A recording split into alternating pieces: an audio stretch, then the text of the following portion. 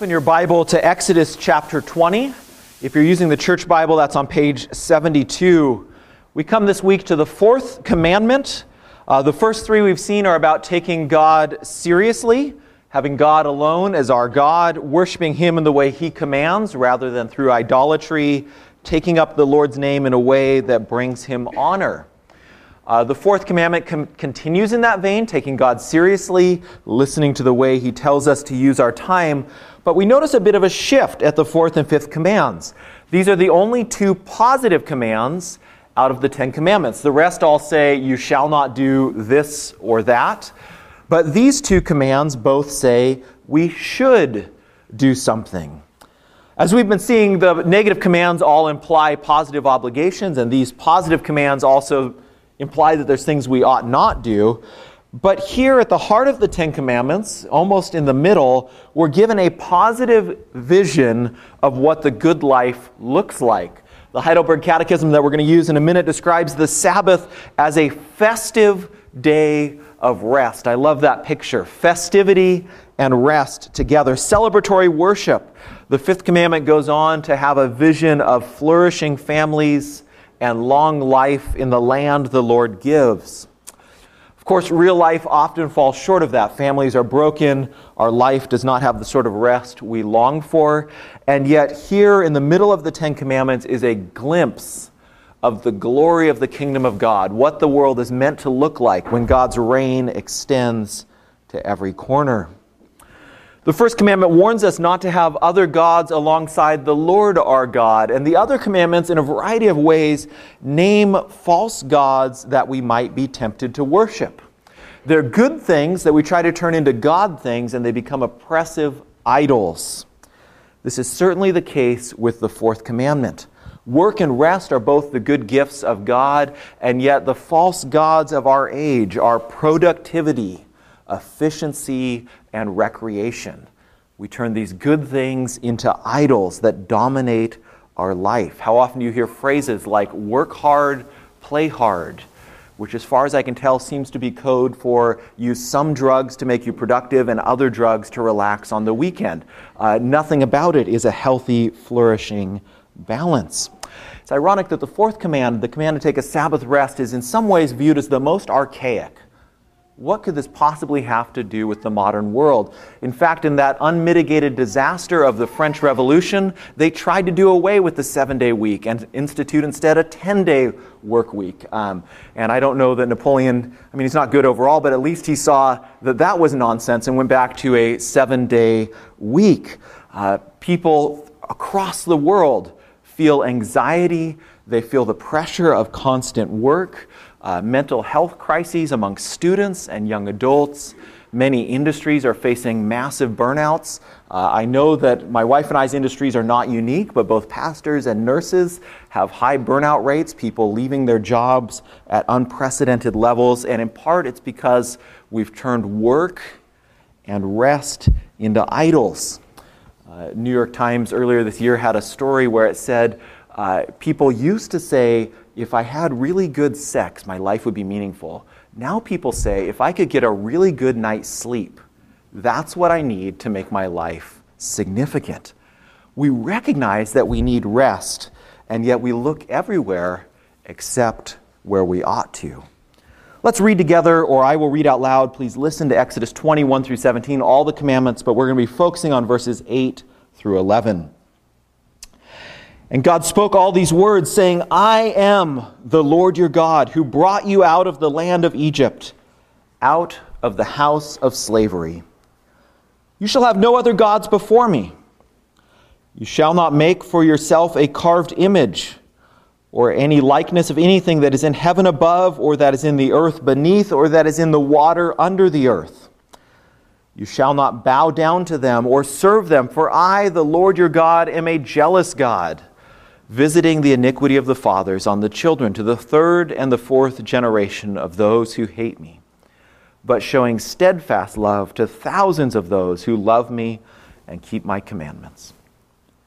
You shall not take the name of the Lord your God in vain, for the Lord will not hold him guiltless who takes his name in vain. Remember the Sabbath day to keep it holy. 6 days you shall labor and do all your work, but the seventh day is a Sabbath to the Lord your God. On it you shall not do any work, you or your son or your daughter or your male servant or your female servant or your livestock or the sojourner who is within your gates. For in 6 days the Lord made heaven and earth, the sea and all that is in them, and rested on the seventh day. Therefore the Lord blessed the Sabbath day and made it holy. Honor your father and your mother, that your days may be long in the land that the Lord your God is giving you. You shall not murder. You shall not commit adultery. You shall not steal. You shall not bear false witness against your neighbor. You shall not covet your neighbor's house. You shall not covet your neighbor's wife or his male servant or his female servant or his ox or his donkey or anything that is your neighbor's. This is God's word. Thanks be to God. This morning I want us to see three truths in the Sabbath command, the fourth command. First, that the Sabbath gives our work meaning. The Sabbath gives our bodies rest. The Sabbath gives spiritual rest. Sabbath gives our work meaning. Sabbath gives our bodies rest. Sabbath gives spiritual rest. But before turning to these main points, I want to note that the fourth commandment draws attention to three guidelines for reading or understanding all the Ten Commandments. Quickly, three guidelines. First, the commandments reflect God's character. The fourth commandment makes explicit what is implicit in all the others, that we are to live in a way that imitates God. At creation, God worked 6 days and rested on the seventh, and so that becomes the analogy for our own work. This is true of the other commandments as well. They reflect God's character. Second, the commandments are rooted in creation. These aren't the arbitrary dictates of a capricious king, but rather the Ten Commandments are rooted in the way God has made the world. They teach us to live with the grain of reality, as one theologian put it, in accord with the way things are. The commandments are rooted in the nature of creation. And third, the commandments leave room for application. Especially on the Sabbath command, there is inevitable disagreement amongst good and faithful Christians about how exactly we should keep the Sabbath day holy. Likewise with the other commands. There's a prominent Christian tradition of conscientious objectors who believe they can't serve in the military because of the sixth commandment, but the majority position is that Christians can serve in the army. There's a fundamental disagreement there. There's room for application. It ought to be done prayerfully with godly wisdom, recognizing that faithful people may differ on how they apply God's commands to life. The commandments leave room for application. Turning then to the Sabbath command specifically, the first thing we see is that the Sabbath gives our work meaning. The Sabbath gives our work meaning. The fourth commandment tells us to remember the Sabbath day, to observe it, in order to keep it holy, to set it apart as distinct from the other days. But by setting apart one day in 7, it also makes the other 6 days meaningful, significant. I've been watching a Star Wars TV show with my older son, and in it the main character is sentenced to something like 2,117 days in an imperial prison where they spend 12 hours a day working at a factory at the same exact station, doing the same thing every day, and the other 12 hours a day they're confined to a small cell where they eat and sleep, and it's that same thing day in, day out, week after week, year after year, and it's actually quite terrifying to really contemplate. Undifferentiated time stretching out toward an indefinite eternity. I suppose something like that is what life in Egypt must have been like for the Israelites. Each day, get up, make bricks, till sun goes down, rest a little bit, get up, do the same thing again. Well, in music, you've got to have rhythm. There's got to be an alternation between accented and unaccented beats. That is to say, the same note played without any variation or rest or alternation for 5 minutes isn't music, it's a fire alarm. Okay? Music needs variation, it needs rests and accents. And so in our lives, for our lives to really sing, We need variation. We need rest. We need accents. And the Sabbath serves to differentiate time. It's the rest that creates a rhythm for life. It makes work meaningful by contrast. And the fourth commandment at this point is made by connecting our work throughout the week, each week, with God's work at creation. 6 days you shall labor and do all your work, but the seventh day is a Sabbath to the Lord. For in 6 days the Lord made heaven and earth, the sea and all that is in them, and rested on the seventh day. There's a fundamental analogy between God the Creator and His work at creation and our work week. And we're called to imitate God both by our working and by our resting. Verse 9 is one of these positive commands in the Ten Commandments here. It says we should work. Work is important and meaningful. We should work for 6 days. In the various creation stories told by Israel's neighbors, work was seen as a burden. Initially, the gods had to do all the work, but they got sick of it, so they got together and decided, let's make humans, and the humans can do the work so we can rest. But Genesis shows us something totally different. As God creates the world at the end of each day, He sits back and surveys His work, and He saw that it was very good. He takes delight in a good day's labor, in His work. God's work is creative. He forms the world and fills it with all sorts of delightful variation. And then God makes humans.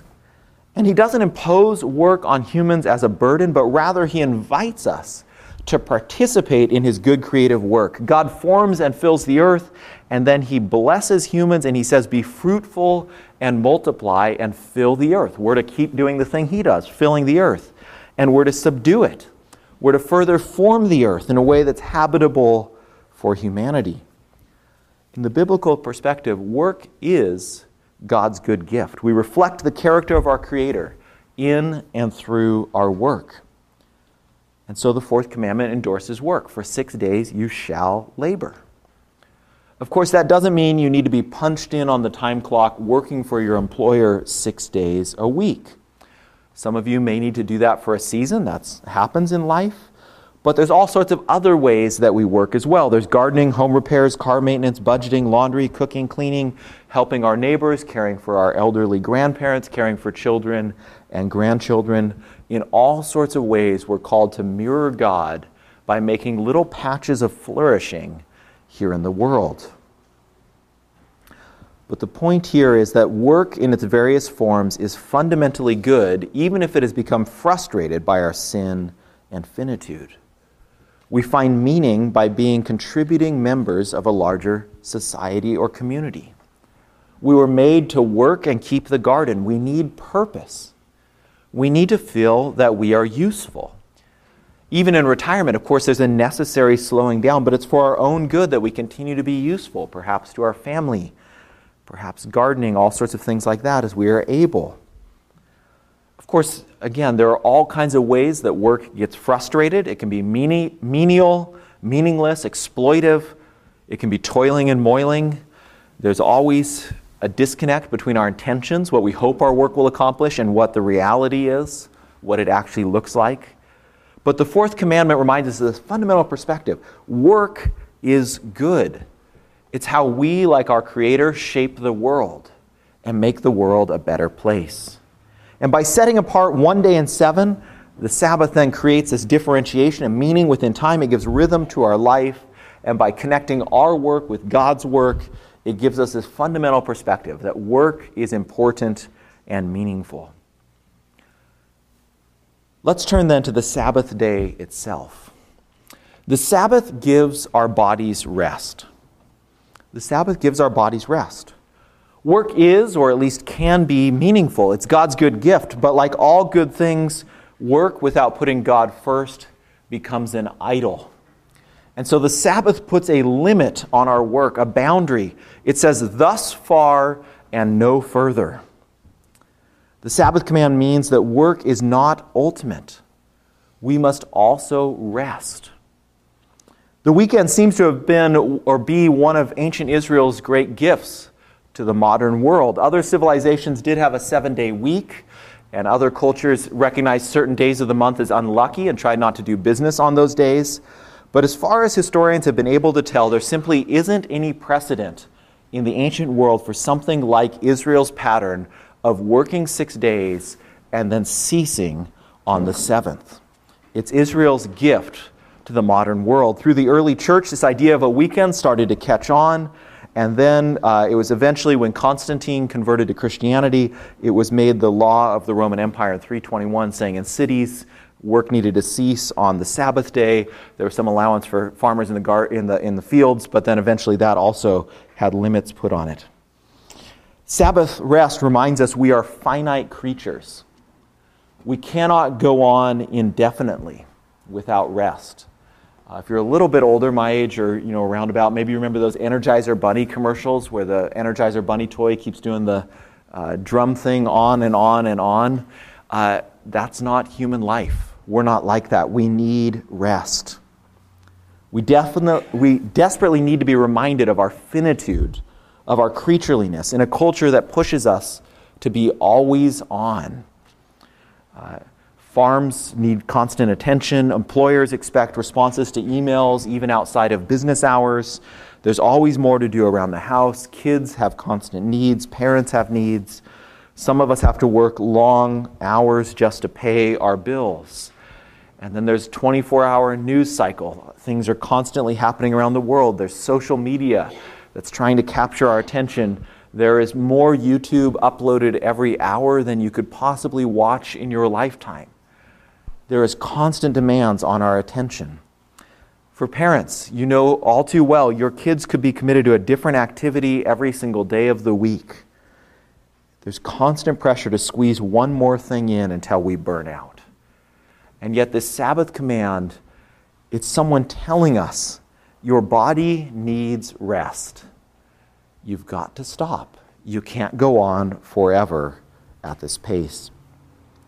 In Exodus 16, right after Israel left Egypt, God begins providing manna for Israel, a sort of miraculous grain in the wilderness.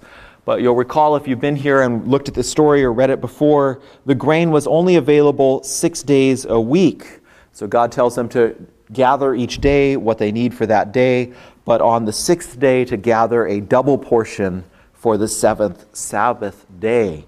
Even before this command, God is already teaching through the manna the lesson to Israel that they ultimately live in dependence on God. They've got to learn that lesson to observe the Sabbath rightly. We've got to learn that lesson if we want to observe Sabbath rightly, that we are ultimately dependent on God.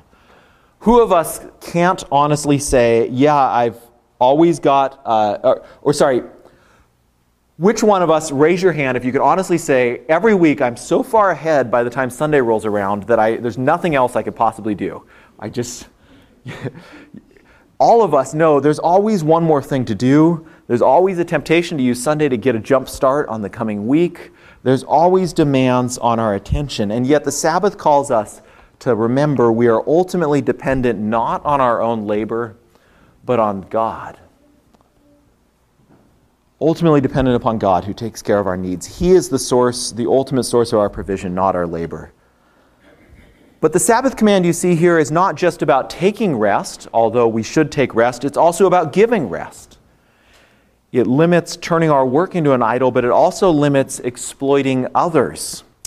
In fact, the Sabbath law is one of the first great labor laws in history, one of the first workers' rights laws in the entire world. It protects labor against exploitation. In the ancient world that Israel lived in, the better off you were, the more you could rest. If you were really rich, you could rest all the time. Work was for the poor and for the enslaved. But do you see Israel's Sabbath law is universal? It doesn't just say take a rest, it says give rest to others. Young and old, men and women, servants and free, Israelites and foreigners, even the livestock are meant to be given a rest. We looked at a couple weeks ago the fundamental role that the image of God plays in biblical ethics, and this is a reflection of that. Every human being is made in God's image, and so every human being should be given rest. But this kind of Sabbath rest doesn't just happen by accident. It takes planning and forethought. It takes discipline. Sabbath isn't the day to mow the lawn, work on your car, or your honey-do list. It needs to be set apart. That stuff needs to be done earlier in the week, if possible, so that you can have a day that really is a festive day of rest. Those of you who are employers need to think about what it looks like to make sure your employees are able to take Sabbath rest. Parents, you need to think about what it means to give your children rest, to teach them Sabbath disciplines. But if we simply leave the matter there, we can actually turn the Sabbath itself into another way of worshiping the false gods of productivity and relaxation. If you hear this as, use this day for all your recreations and then you'll be more refreshed so you can be more productive all week long, it's really making Sabbath about serving productivity. Well, Sabbath does give our bodies rest, and I think that the discipline itself actually bears fruit because it's living with the grain of reality, with the way things actually are. We are finite beings and need rest. But fundamentally, there is also a Godward dimension to the Sabbath day. And this takes us to the heart of the Sabbath. Sabbath gives spiritual rest. Sabbath gives spiritual rest. Do you see in verse 10, the seventh day is a Sabbath to the Lord your God. It's a day set apart for God, dedicated to Him. Here in Exodus 20, the Sabbath command is based on an analogy between God's work at creation and our work throughout the week. In Deuteronomy chapter 5, when Moses repeats the Ten Commandments, he gives the same command, but with a different reason for why we should observe the Sabbath. There in Deuteronomy 5, Moses says, "You shall keep the seventh day as a Sabbath. You shall remember that you were a slave in the land of Egypt, and the Lord your God has brought you out from there with a mighty hand and an outstretched arm. Therefore the Lord your God commanded you to keep the Sabbath day." In Deuteronomy, Moses is drawing out a further dimension of the Sabbath. It's a reminder that although you were once slaves and worked endless days on end without break, today was just like yesterday, just like tomorrow, year after year, now you have been set free. The Lord your God has rescued you. And so resting on the seventh day is a reminder that it is God who sets us free, that it is God who redeems us, that it is God who gives us rest. And so the Sabbath points us not only back to creation, but to God's work of salvation. The Sabbath is holy time. Israel's time is claimed by God who brought freedom. In Exodus 20 here, the command concludes, "Therefore, after working 6 days and resting on the seventh, the Lord blessed the Sabbath day and made it holy." It's a day that God Himself has blessed and that God Himself has set apart, has made holy. And so the command begins, we too must remember the Sabbath day and keep it holy. God has made it holy, and so we keep it holy. Later in Exodus, we'll read about the construction of the tabernacle, a moving temple that's set up in the middle of Israel, a sign of God's presence in the midst of His people. But the tabernacle and later the temple is a holy place, a place set apart for God's worship. And so only the priests enter the tabernacle, and then only after making sacrifices. The Sabbath day is holy. It's like a temple in time. That once each week we all enter into God's presence. He is in our midst. And so public gathered worship is a historic part of Sabbath celebrations. It's part of festive rest, to sing together with joy, at least when the minister picks songs that we know and can sing. It's joining together in great rejoicing. But if the Sabbath day is made holy by the Lord, why then are we gathered together on a Sunday, the first day of the week, rather than on a Saturday, the seventh day of the week? What's happened? In the creation story, this command refers back to, God worked for 6 days and then rested at the end of the work on the seventh day. Creation was complete. God rested, delighting in His good creation. But if you keep reading on into Genesis 3 and Genesis 4 and then following, God's very good creation is marred by human sin and rebellion, by brokenness and violence. And so Christ, the Lord of the Sabbath, came to bring his people rest again. Not just one day a week, but true, lasting spiritual rest. To put right what was broken, to lead rebellious humans back to the good and loving God, to pay the penalty for sin, to endure violence so that the lasting peace and rest of God could be established throughout the earth. On the first sixth day of the creation week, God made humans in his image. On the next sixth day, Christ was humiliated by humans who bore God's image. He was pulverized so that God's image could not even be recognized. He was crucified. He was killed. On the first sixth day, God gave humans life. On the last sixth day, life was taken. On the first seventh day of the creation week, God rested from all of his work being done. On the second seventh day, Christ lay in the tomb. But on the first day of a new week, the day when God originally said, "Let there be light," again, light shone forth in the midst of darkness. As Christ Jesus, God's own Son, rose from the tomb. It wasn't just the first day of a new week, it was the first day of new creation. The old Sabbath day is at the end of the week when God had finished his work. The new celebration of the Lord's Day on Sunday is on the beginning of the week because Christ said, "It is finished." The work is complete. Rest has been won. And so we don't end our week with rest. We begin our week with rest, saying Christ has already taken care of the big things. We don't need to be anxious about tomorrow, about what Monday will bring. We begin with rest, knowing that God is already at work putting the world right. And so now we, as it were, live in the between time, between the first day of new creation and the seventh day of new creation, the final Sabbath rest, that final festive day of rest that we will celebrate for eternity.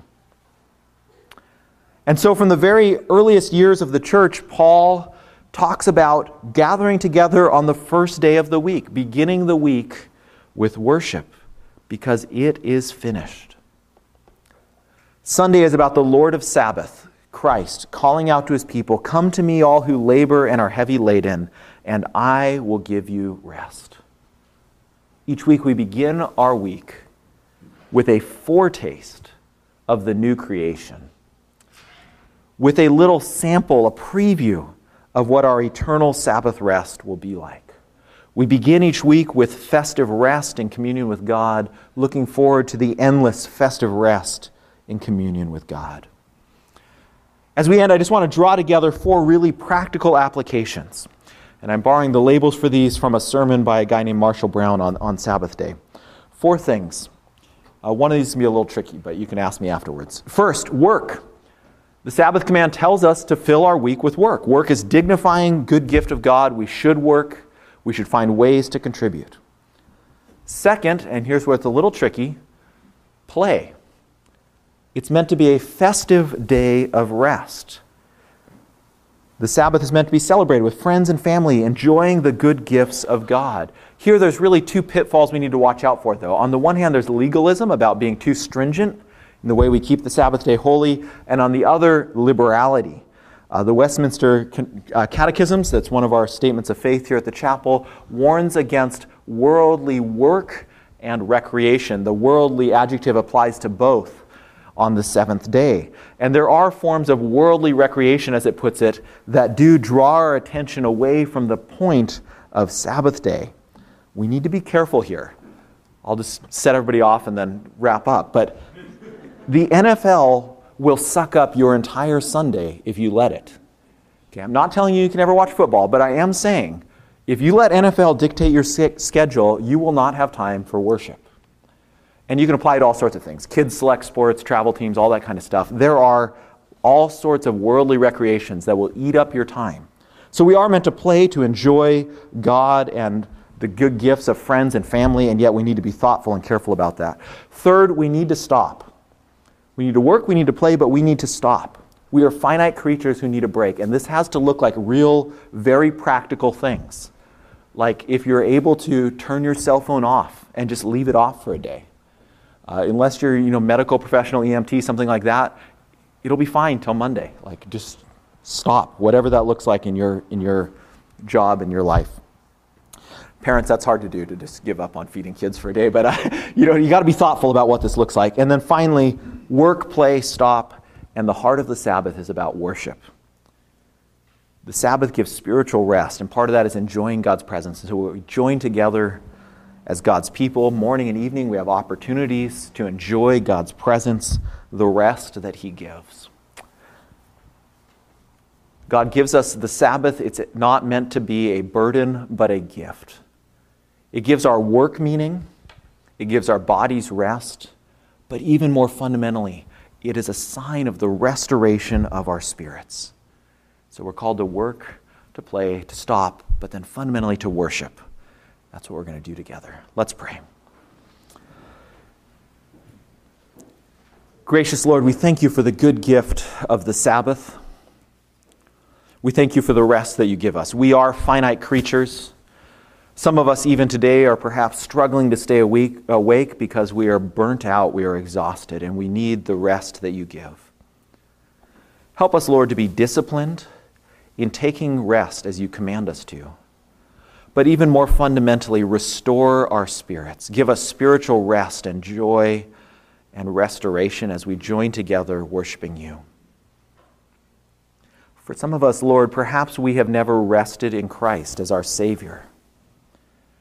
Even now, I hope that there is opportunity that we might be drawn to put our trust in Christ and His work on our behalf.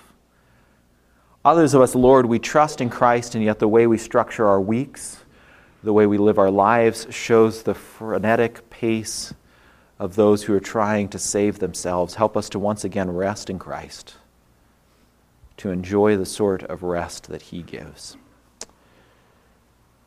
May we set apart this day and keep it holy to you. Amen.